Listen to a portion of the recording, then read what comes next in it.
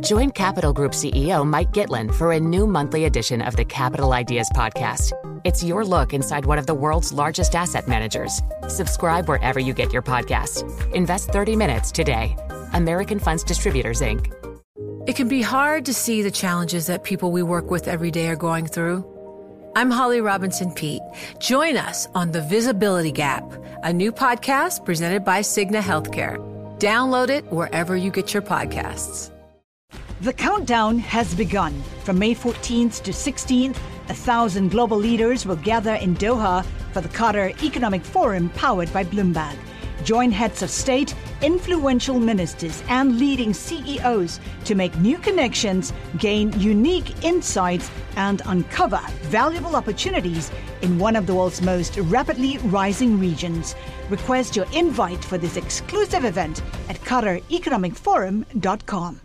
Let's get to our guest. Charu Chanana is with us. She is the market strategist at Saxo Capital Markets on the line from Singapore. Charu, thank you for being with us.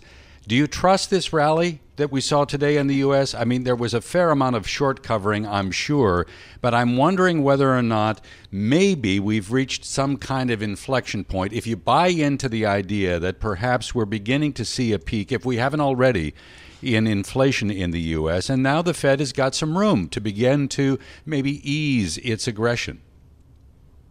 Hi, good morning. Thank you for having me. So, great question. Yeah, I mean, does the rally have legs? I mean, no 7% kind of a rally NASDAQ would ever have legs, I think. But of course, not at this stage when certainly there seems to be some disinflationary forces in play at the moment. But the US inflation is still very high. And I think this is not a time for the Fed to take comfort in one print, right? So I do think the market reaction has been a little bit exaggerated. In terms of the Fed path from here, they have already communicated that downshift to smaller rate hikes from the December meeting onwards. So again, this CPI print doesn't really change anything. You know, it was expected that we are going to get a 50 basis points in December, with a small probability of a 75 basis points, and it likely remains to be the case. There's been obviously some downshift in the terminal rate pricing, which of course, again, I think there will be a lot of pushback from the Fed members in the coming days. We've already seen some last night, but I think some more to come, because this easing of financial conditions is certainly not something the Fed wants at this stage. Charu, if the market reaction was, as you say, exaggerated, then what happens next if we are pricing in more hikes, but of course expecting that inflation will continue to cool somewhat, because there is still a lot of people out there that don't want to miss out. So it's a bit of a FOMO rally heading into the end of the year too. Well, I do think that this interest rate story and the inflation story is pretty much in the markets now. I think from here on, especially for the equity markets, the focus has to move a lot more towards those recession concerns, towards the earnings concerns. We've already seen a big margin compression in this Q3 earnings season, and that likely looks like will get worse from here. And of course, the second biggest risk that we faced this week is the liquidity risks. It is right now being seen in the crypto market, but will likely have spillovers to the other financial markets as well. And there could be these pockets of risk, I think, in, again, other parts of the markets as well. So I think these are some of the things that will be more important for the equity markets from here on. We had a big collapse in yields across the U.S. Treasury curve today, and with that, a big drop in the dollar. I can give you around 30 seconds in this segment, Charu. Have we seen the best of the dollar in terms of its strength against the majors right now? Is the path forward weaker? I have a tough time calling it a top in the US dollar. I would say yes, a little bit more choppier. It won't be as a straight line up as we've seen in this year throughout. The Fed is certainly still more hawkish than some of the other major central banks. And if we see recession concerns picking up, we have safe haven flows to the dollar. If we see liquidity concerns picking up, again, we have, the liquidity can be found in the US dollar and the US treasuries.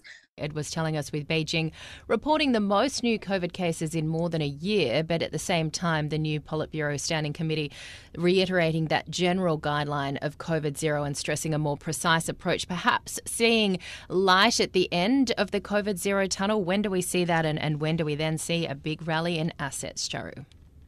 Hi, Juliet. So, yeah, I think that is the big question with China's zero COVID policy, right? How soon do we see it and how fast that unwinding of those policies will be? But at this stage, it looks like the reopening is being very cautious. And I think, this jargon that we have, dynamic zero COVID, I think that is likely to stay. They are probably going to add more flexibility around it with respect to, quarantine days or PCR testing requirements, because, of course, consumption is becoming a big focus. We saw October exports slipping into the negative territory for China. So certainly they need more support to growth, more drivers of growth in the economy, and that has to come from consumption. So I think that will remain a big focus, and we will see more flexibility, but I don't see these restrictions or lockdowns going anywhere. So a little bit of uncertainty then. Would you be willing to put money to work in the equity market in China right now? I think the positive side here is that the positioning has been so weak, right? That there is still some potential if we do see, even those small measures and that intent of reopening at some point in 2023 at least. So I think, I would, probably consider some targeted, investments there. And some of the targeted investments outside China, when you look at the reopening story, particularly as we know, as soon as the borders open and you get the Chinese tourists back, that is very big news for a lot of the Southeast Asian countries. You're looking at Indonesia and Vietnam as well for some upside. Tell us why. I think the reopening story will particularly be beneficial to maybe, Japan or Thailand. But for me, I think Indonesia and Vietnam have been very interesting. Indonesia, particularly because of its, commodities exposure, and we've seen the run up in commodities this year. I think that is likely to continue to, benefit Indonesia, especially because they also have a lot of these green metals, nickel and lithium and stuff, which will be required for the green transformation story. Going forward as well. So I think that's very interesting for me. But also at the same time, Vietnam, I think that obviously has been the biggest beneficiary of manufacturing moving out of China over the last several years. And, as that continues to play out, I think those policies in Vietnam that continue to attract, manufacturing as well as support consumption in a big way. I think it's like firing on all cylinders. So, I do see these two being placed really well going into next year as well. We were talking earlier, Charu, about the collapse in the dollar today as a function of these lower treasury yields across the curve. And the flip side of that, obviously, is a much, much stronger yen, 140, 170, thereabouts. It's hard to believe. Less than a month ago, we were talking about intervention, right, with the yen weakening past 150 against the greenback.